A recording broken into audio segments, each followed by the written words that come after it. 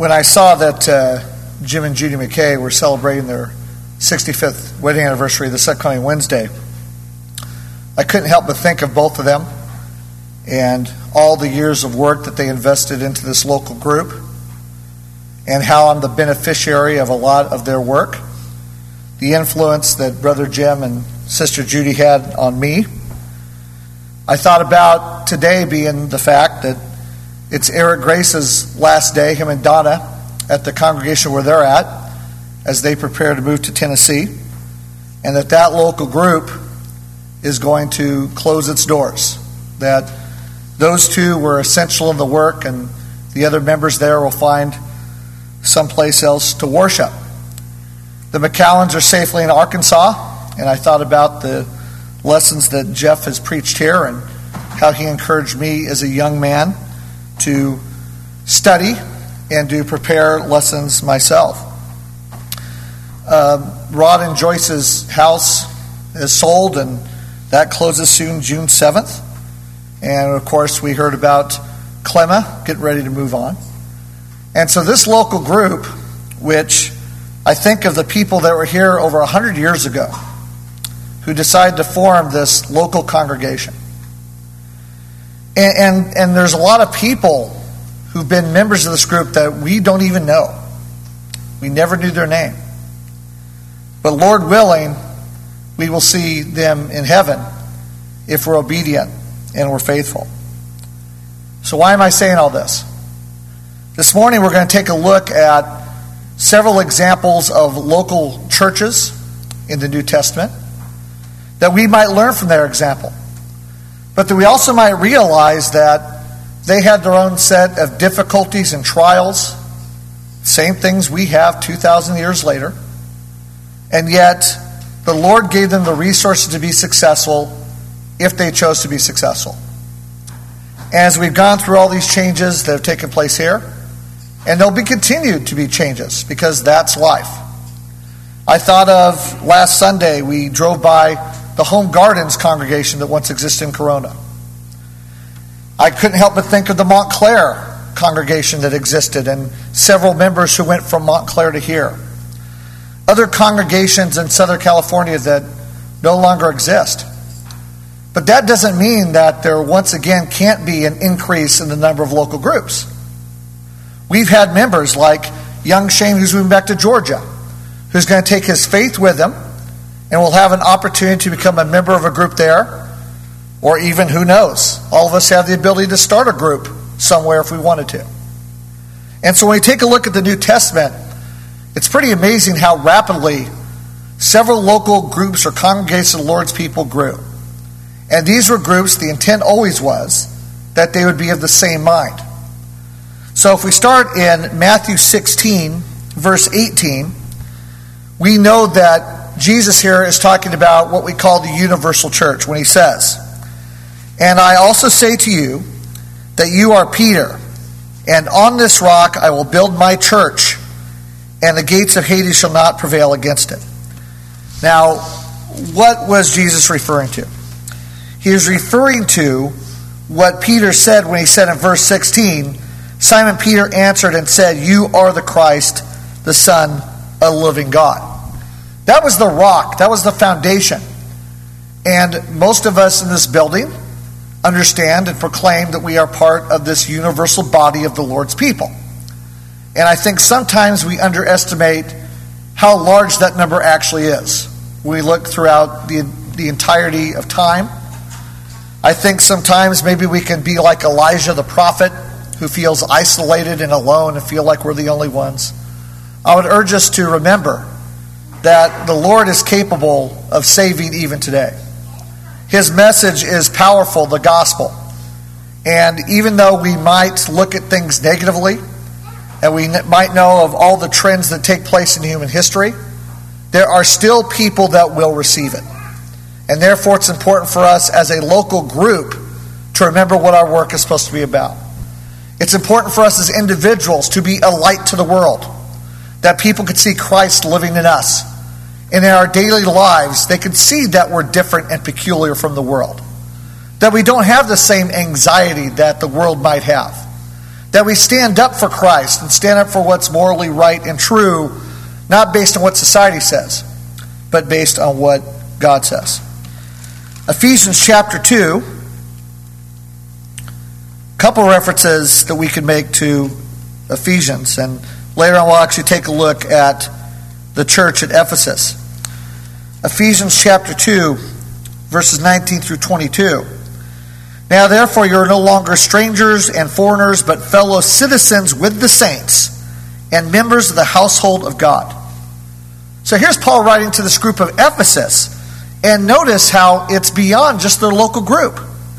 He says, you are fellow citizens with the saints and members of the household of God. That we have fellow citizens who are spread out throughout the world who believe the same things we do. And he says in verse 20, having built on the foundation of the apostles and prophets, Jesus Christ himself being the chief cornerstone, in whom the whole building being fitted together grows into a holy temple in the Lord, in whom you are also being built together for a dwelling place of God in the Spirit. So we think about the interactions we have with brethren in our local group. But again, we have other brethren who think like we do, who believe like we do. And we could sometimes, again, feel like there's no one else out there. There's no one else but the people that worship in Ontario. Well, that's not true. And that's not accurate. We need to remember how far God's power has been spread. Same book, Ephesians chapter 5. And verse 25.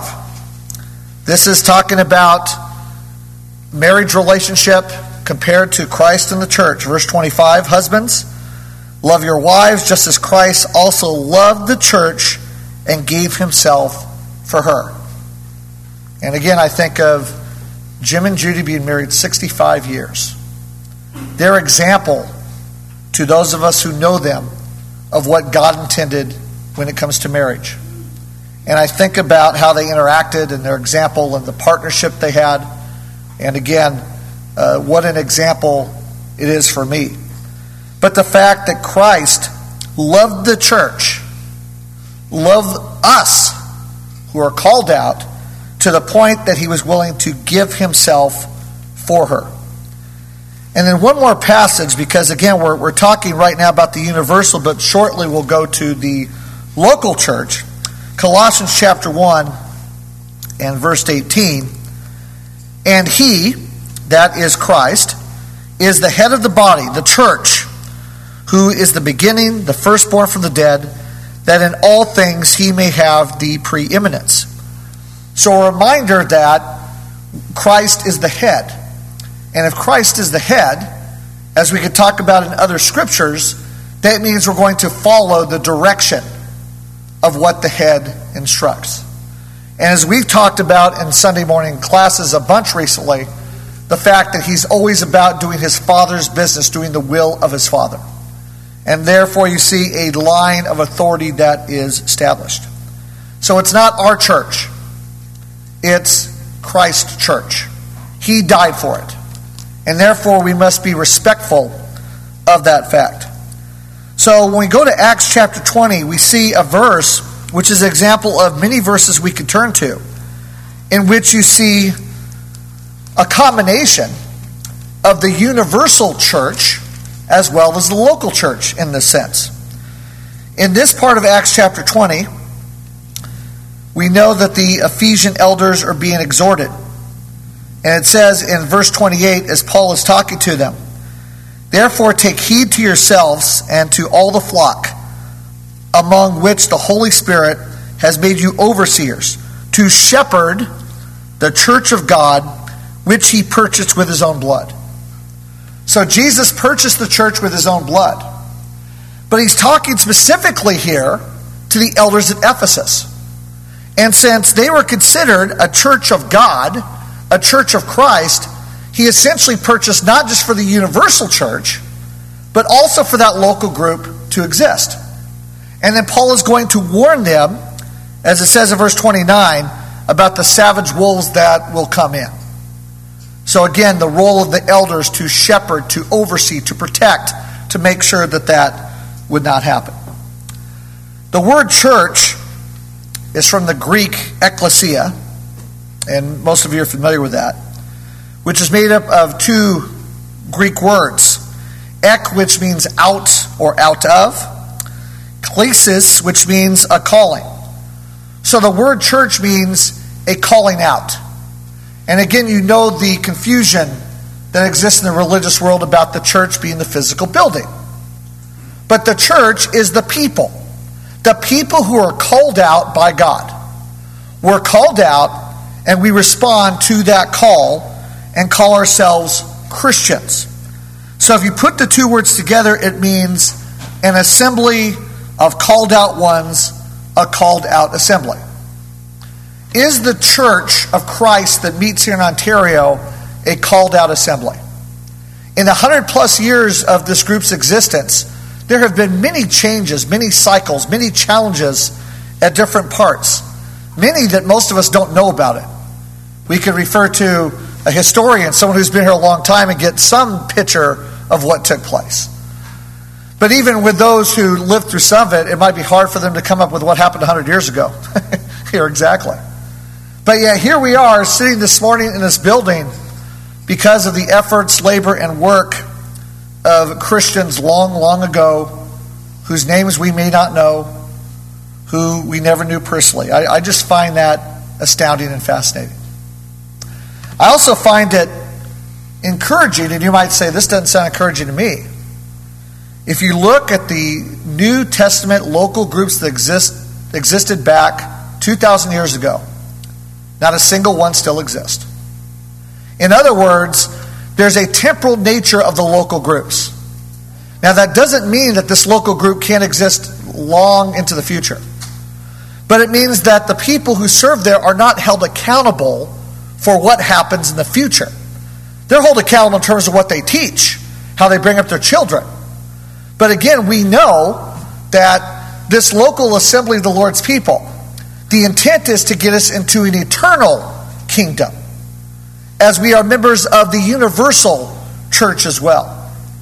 So those who labored hard at somewhere like Montclair, or long at Home Gardens or other places, the Lord knows their work, and the Lord knows what they did. And they are judged on that basis, not on what happens in the future. Romans chapter 16. Why do we call ourselves a church of Christ? And it's a simple point, but important point. Because we see groups who claim to follow God call themselves all sorts of things. Paul says in Romans 16, verse 16, greet one another with a holy kiss. The churches of Christ greet you. So there's a plurality of these local groups that existed at that time. And remember, you're talking about Rome. You're talking about the center of the Roman Empire. We know how powerful the Roman Empire was. We know from the book of Revelation how evil the Roman Empire was. And yet it's in that environment that many of these local churches are going to sprout up and grow. It's in that difficult environment that the Lord's people were able to thrive. And the universal church is being added to consistently. So let's not get caught up in the excuse that, well, we just can't function in the current environment or circumstances. We can't spread the gospel in these circumstances. When man tries to prevent God's will from being done, it actually has the opposite effect, as we'll discuss and see in a few moments. 1 Corinthians chapter 1, verse 2, and we're going to go over this later on. It says in that verse, to the church of God, which is at Corinth, to those who are sanctified in Christ Jesus, called to be saints, with all in every place, call on the name of Jesus Christ our Lord, both theirs and ours. So another passage which illustrates the local group in Corinth, as well as referencing the universal body of the Lord's people. Let's turn to Acts chapter 2. Acts chapter 2. And just a quick reminder of who was there on the day of Pentecost. In verse 8, And how is it that we hear each in our own language in which we were born? And then look at verses 9, 10, and 11. And think for a moment. Put your mind in being there on the day of Pentecost. And all these different people from different parts of the world. And what are they going to do after they hear this sermon on the day of Pentecost? Well, we know, as we're going to talk about in a moment, those that responded. But what do you think happens when they go back home? They're taking what they heard with them. And we know of examples where those who are going to convert people in places far away from Jerusalem, where the first local church was established, but also the universal church. Now drop down to Acts chapter 2, verse 41. Then those who gladly received the word were baptized, and that day about 3,000 souls were added to them. So we know there was anywhere from 100,000, very conservative estimate, up to 1 million people there on the day of Pentecost to hear Peter preach that sermon in their own language. And there are many languages there. Now I think sometimes one of the mistakes we can make is we just say, well, okay, so 3,000 were added and that was it. But what's it say? It says 3,000 souls were added to them. And going back before that, it says, and that day, about 3,000 souls. What about the next day? What about 2 days later? What about a week later? Certainly, many of these people who were there responded to the gospel call. They may have not responded to it that day. Do all of us respond to the gospel at the same rate? Some people might have responded to it right away. I say this with no pride at all. It took me several years to respond. And I was fortunate to have people patient enough to bear with me and continue to teach me, even though I was hard-headed and calloused. So I think we can look at that and just think it was fixed. We know that shortly later on that the 3,000 goes up to 5,000, right? Okay, continuing on in verse 42. So what did these 3,000 souls do? And again, we're talking about being at Jerusalem, starting this first local group, but also the start of the universal body of the Lord's people. And they continued steadfastly in the apostles' doctrine and fellowship, in the breaking of bread and in prayers. Then fear came upon every soul, and many wonders and signs were done through the apostles. Now all who believed were together and had all things in common, and sold their possessions and goods and divided them among all as anyone had need. So continuing daily with one accord in the temple, with breaking of bread from house to house, they ate their food with gladness and simplicity of heart, praising God and having favor with all the people. And the Lord added to the what? The Lord added to the church daily, which goes back to the point I just made about on that day 3,000 souls are saved. But then it says in verse 47, the Lord added to the church daily those who are being saved. So can we add to the church daily? To the universal body, but also in our community here. And we have an interesting situation too. We have people in this building who live in various cities. Some up in the high desert who come all the way here. Brother Campbell in Elsinore. Rancho Cucamonga, Ontario, Upland. Probably a bunch I'm forgetting. I know there's this distinction between Rancho Cucamonga and Altala. I'll never be able to figure that out exactly where the lines are. But the point is we come from all over the place to gather this local group. You realize that in the first century how difficult it would be for people coming from where the Tomlinsons come from to make that travel? They couldn't do that in a day like back then because of the logistics of transportation. And so yet with communication and transportation, we actually could spread our net wider than maybe in some of these situations. I just think it's interesting to think about those types of things. So I'm not giving you all the passages because I'm down to about 25 minutes. But take a look as I ramble these off, the local churches of the Lord's people mentioned in the New Testament.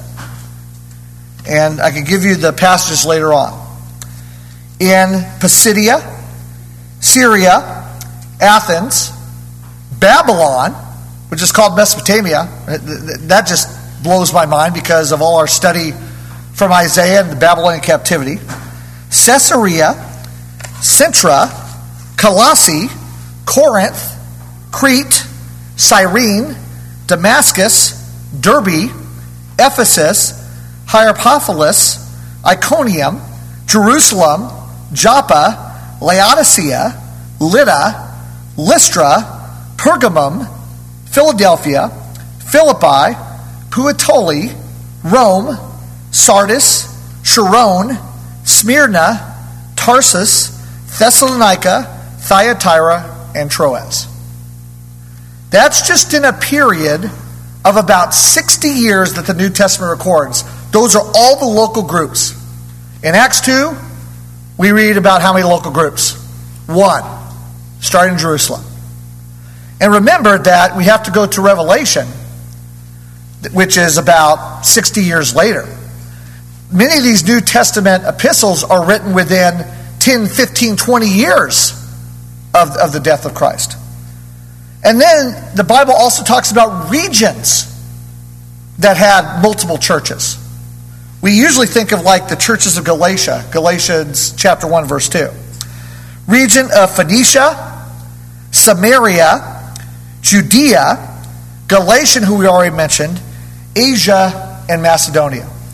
So with all those I rattled off, if we include all those, how many groups we talked about now? Now, we don't know the specific number, but hopefully you get the point. There were people who took what the Lord instructed them to do, and they ran with it, and you have local groups springing up. Can this happen again in our time? Well, that depends on what we're willing to do. God's power certainly has not been limited. And again, if you live in a different part of the country or world, you might get a totally different perception of what it's like. And I know, for example, when people visit the South and they'll talk about, wow, there's a lot of churches of Christ around. And I understand that each church is independent in some sense, and not everyone's at the same stage. And as we make this point, we can look at the example in Revelation. Can't we learn from the examples of local churches, groups, congregations listed in the New Testament? I think we can. And we're not going to spend too much time there this morning, but if you turn to Revelation, chapter 1, verse 20 says, and this is John writing, this is Jesus speaking, and John has seen this vision on the island of Patmos. It says in verse 20, the mystery of the 7 stars which you saw in the right hand, and the 7 golden lampstands. The 7 stars are the angels of the 7 churches, and the 7 lampstands which you saw are the 7 churches. So here we are in about 90 AD, and these 7 groups are being written to, and they're being told 2 things.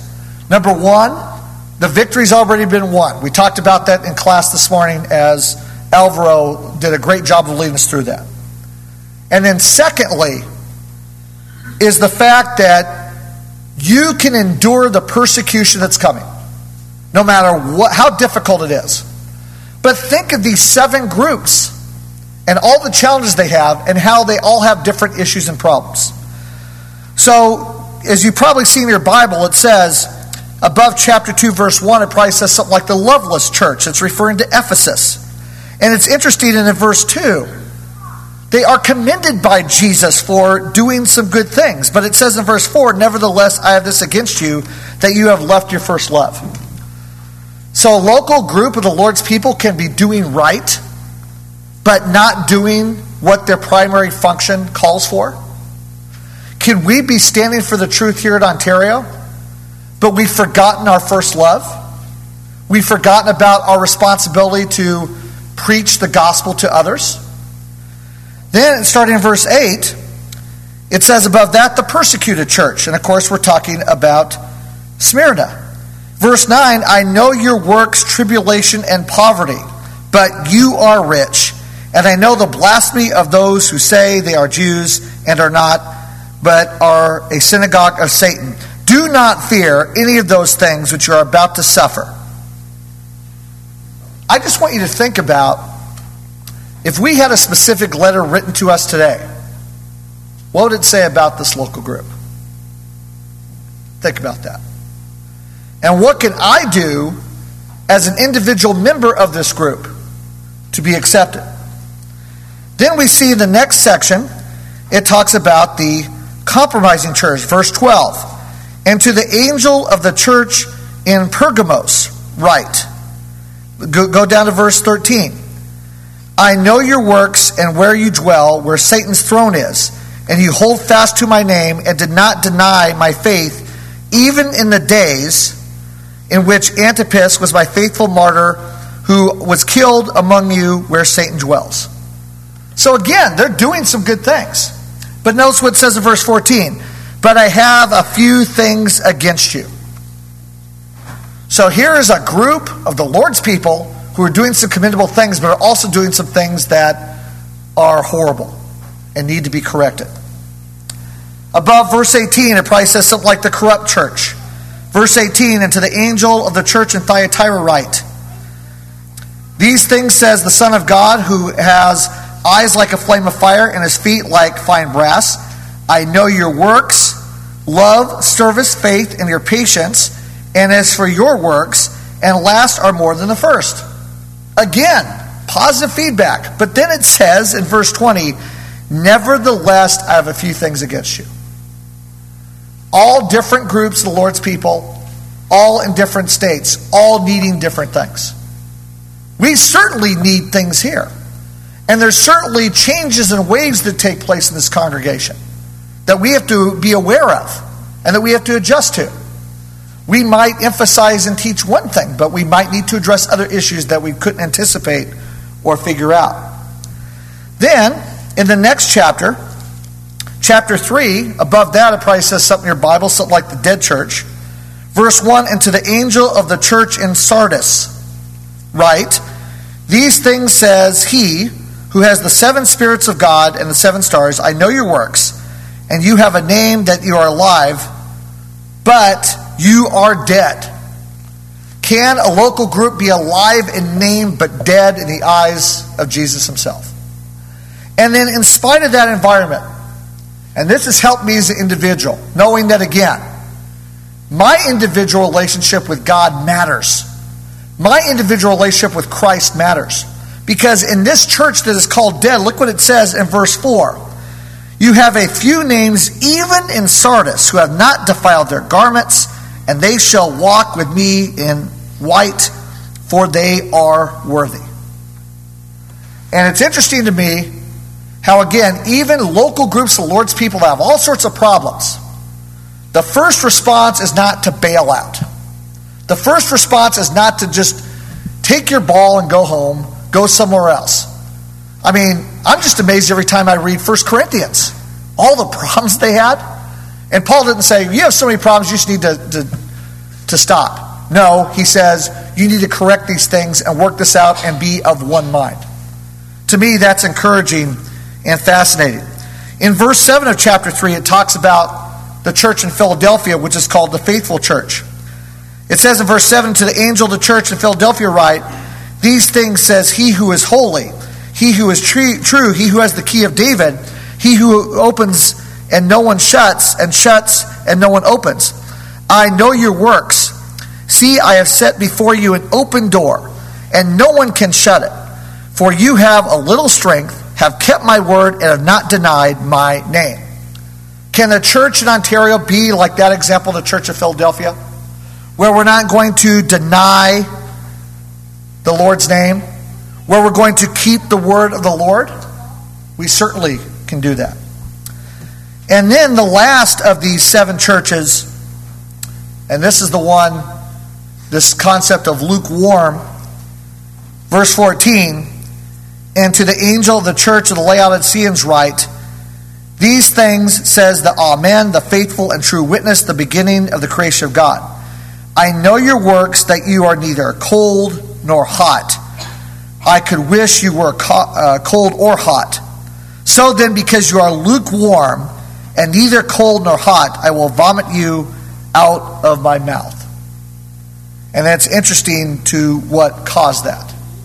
So 7 different groups, local groups of the Lord's people, each with their own set of circumstances, pressures, and problems. But what they all have in common here is they're all going to be persecuted.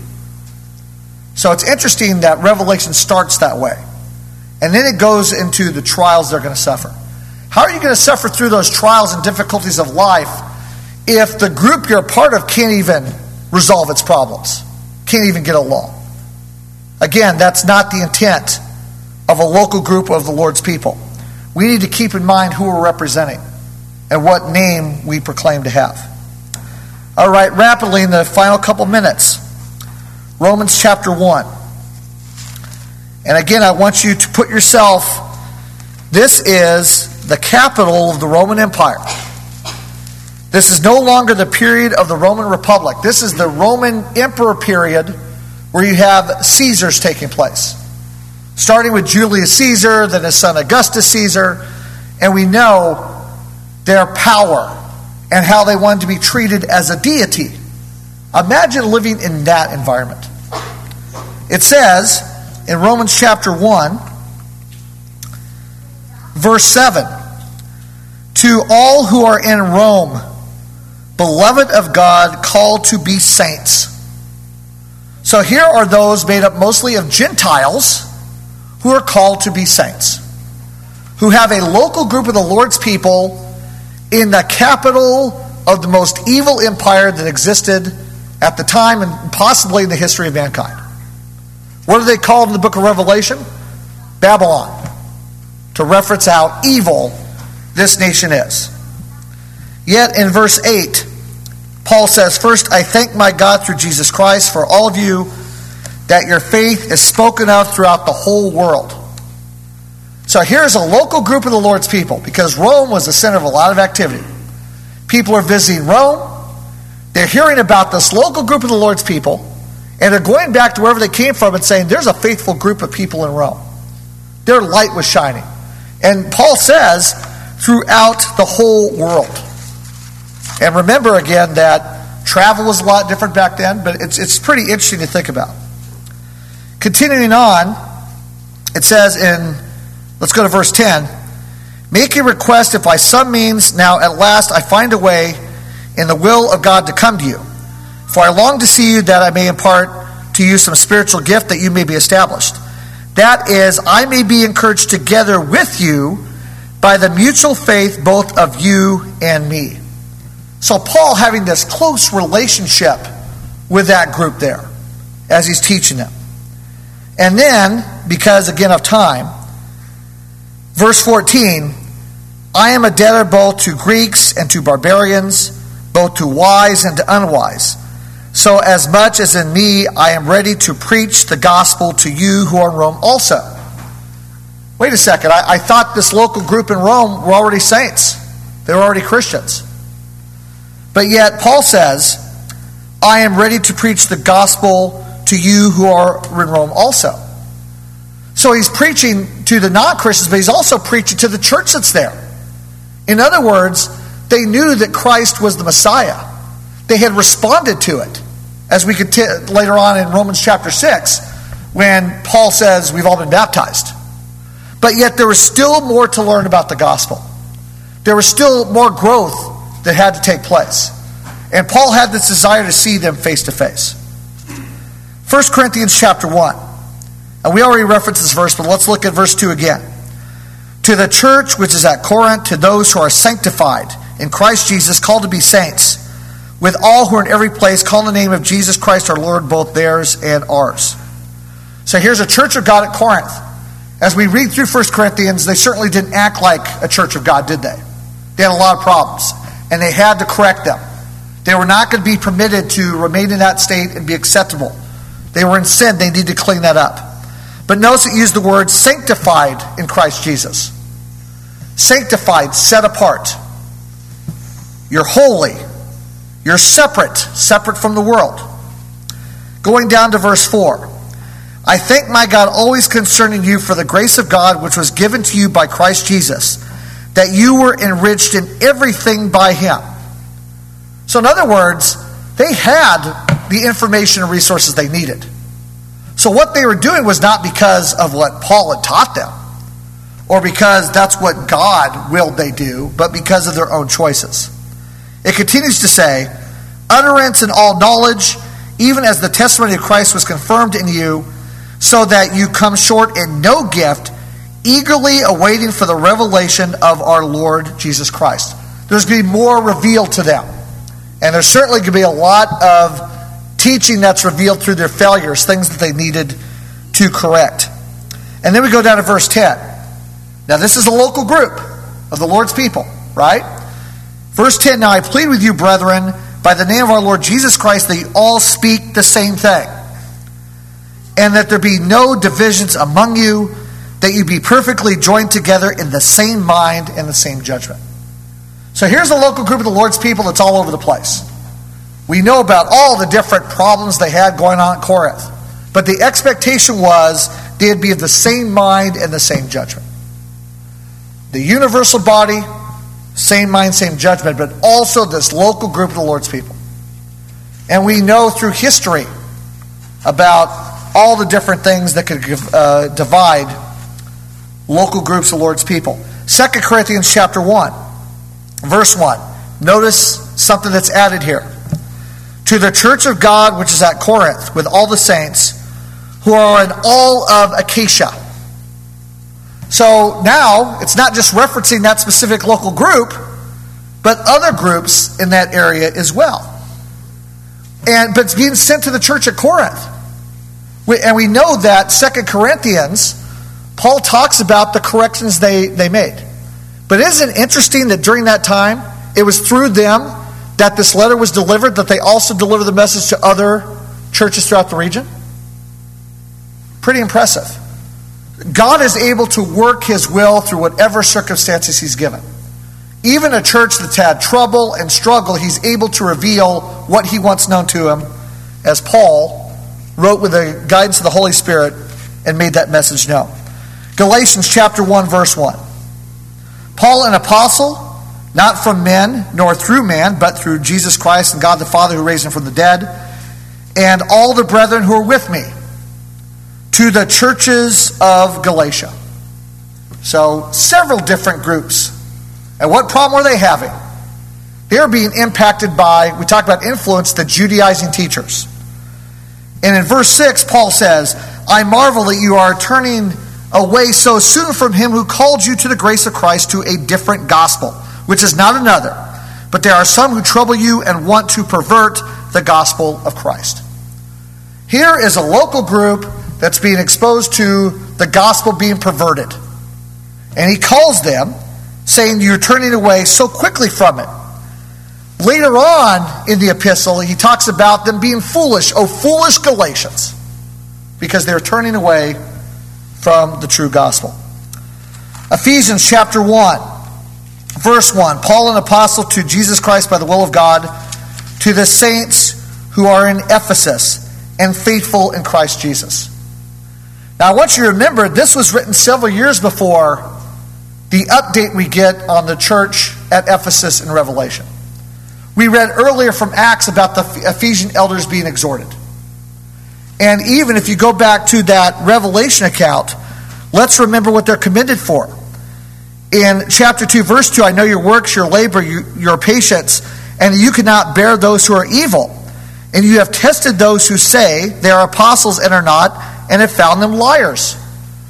So apparently, they took from the lesson several years later and are still applying them from Paul, with the fact that they are on the watch. But as we indicated earlier, verse 4, nevertheless, I have this against you, that you have left your first love. And so at the time when this is written in Ephesians chapter 1, they are called faithful. When we get to Revelation, the second chapter, they are standing for the truth, but they need to correct. They need to go back to their first love. Philippians chapter 1, verse 1. Paul and Timothy, bondservants of Jesus Christ, to all the saints in Christ Jesus who are in Philippi, with the bishops and deacons. So here's a group that's being acknowledged, but also the leadership of the group.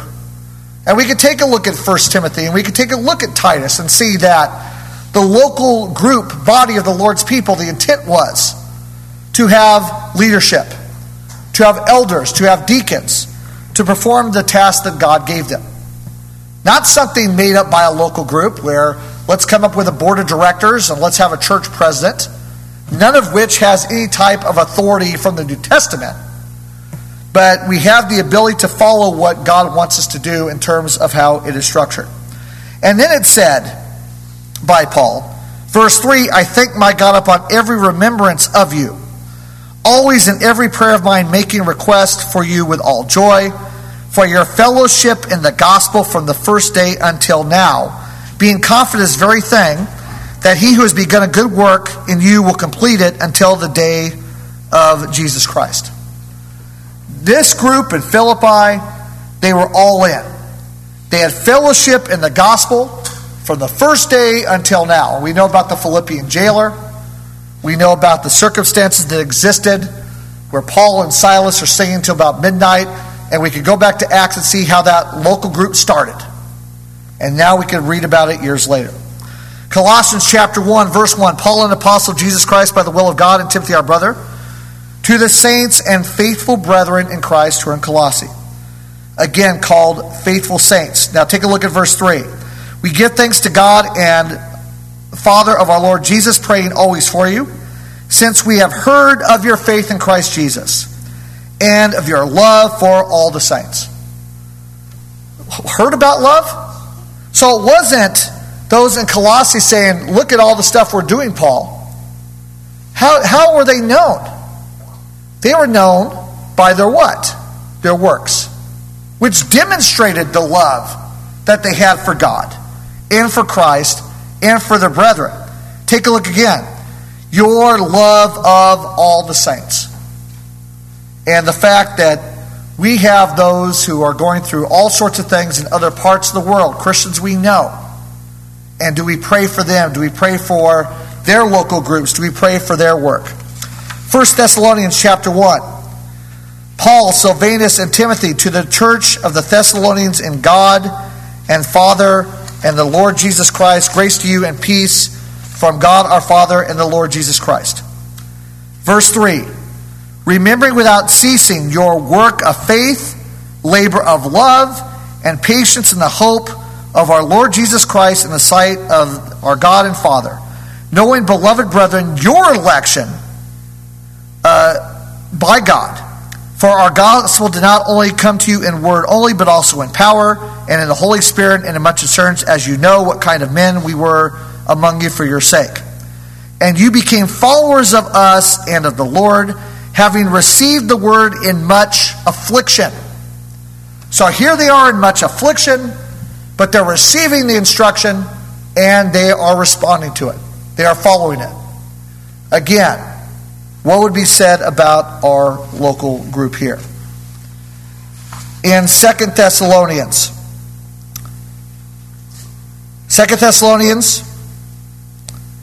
it says in chapter 1, verse 3, we are bound to thank God always for you, brethren, as is fitting, because your faith grows exceedingly.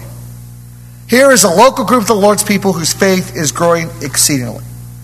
We know about individuals like Timothy and Titus and others who were responsible for helping local groups go. We know that Timothy was left on in Ephesus. We know that Titus, and you know what he was told to do there. If we take a look at the qualifications for elders in Titus chapter 1, in verse 5, for this reason I left you in Crete, that you should set in order the things that are lacking and appoint elders in every city as I commanded. Now, what was the environment of Crete that Titus was left in, that the local groups had to deal with? Well, the Cretans were known as liars. That's what Paul said about them. And that was the environment in which Titus was expected to appoint elders in every city. In other words, the expectation was that local groups of the Lord's people would exist and continue to grow. As we conclude, James chapter 1, James, a bondservant of God, our Lord Jesus Christ, to the 12 tribes which are scattered abroad, all over the place. 1 Peter chapter 1, it says, to the pilgrims of the dispersion. Now notice all the different groups that are mentioned here. In Pontus, Galatia, Cappadocia, Asia, and Bithynia. All these local groups of the Lord's people that existed even in a time of difficulty. Yet the local churches, the numbers were growing, and we should be encouraged by that. So let's conclude. What is the current condition of the Church of Christ in Ontario? Well, we're not the one who determines that. What measurement do we use? We use the Lord's measurement. And we try to figure out, where are we? How would we be judged if Paul wrote us an epistle? What are our strengths of this local group? And let's continue to keep those things strong. But let's also honestly look at our weaknesses and see where we could do better. One I would suggest to you is evangelism. That we make an effort to not just be satisfied with the numbers we have here. And again, it's not about numbers in terms of we need to have so many people, so let's alter the gospel to get more people in. But I'm talking about us making a truly concerted effort to preach the gospel of Christ to others. Again, we know that on the day of Pentecost, a large number was preached to, a small number responded. But again, we never know by planting that seed the growth that's going to be produced. As Paul said, God gives the increase. And that's what we need to remember. So each of us as individuals think about, what can I do as an individual member of this local group in Ontario to contribute to the work and to make us acceptable and right before God? Before joining to a group of the Lord's people, we know that we must first join the universal church, that outside of Christ, we don't have a relationship with God. The gospel call gives us access. As was read by Clay in Romans chapter 5, through his blood we are brought near, we are redeemed. Let us remember that. If you're here this morning and you're outside of Christ, that needs to be corrected because we don't know how much time you have. You need to consider your spiritual state before God this morning. If you're someone who claims to be a Christian, a disciple, but have fallen short, know you can do better, need something that needs to be corrected, pray to God and He will forgive you. If it's something of a public nature or something we can assist you with, then let us know. Because again, what's the intent of this local group? The intent is we teach and encourage and edify and even rebuke one another, so all of us can be in heaven together eternally when this life is over. Because that's what God offered through His Son. If you have a need, please come forward as we stand and sing.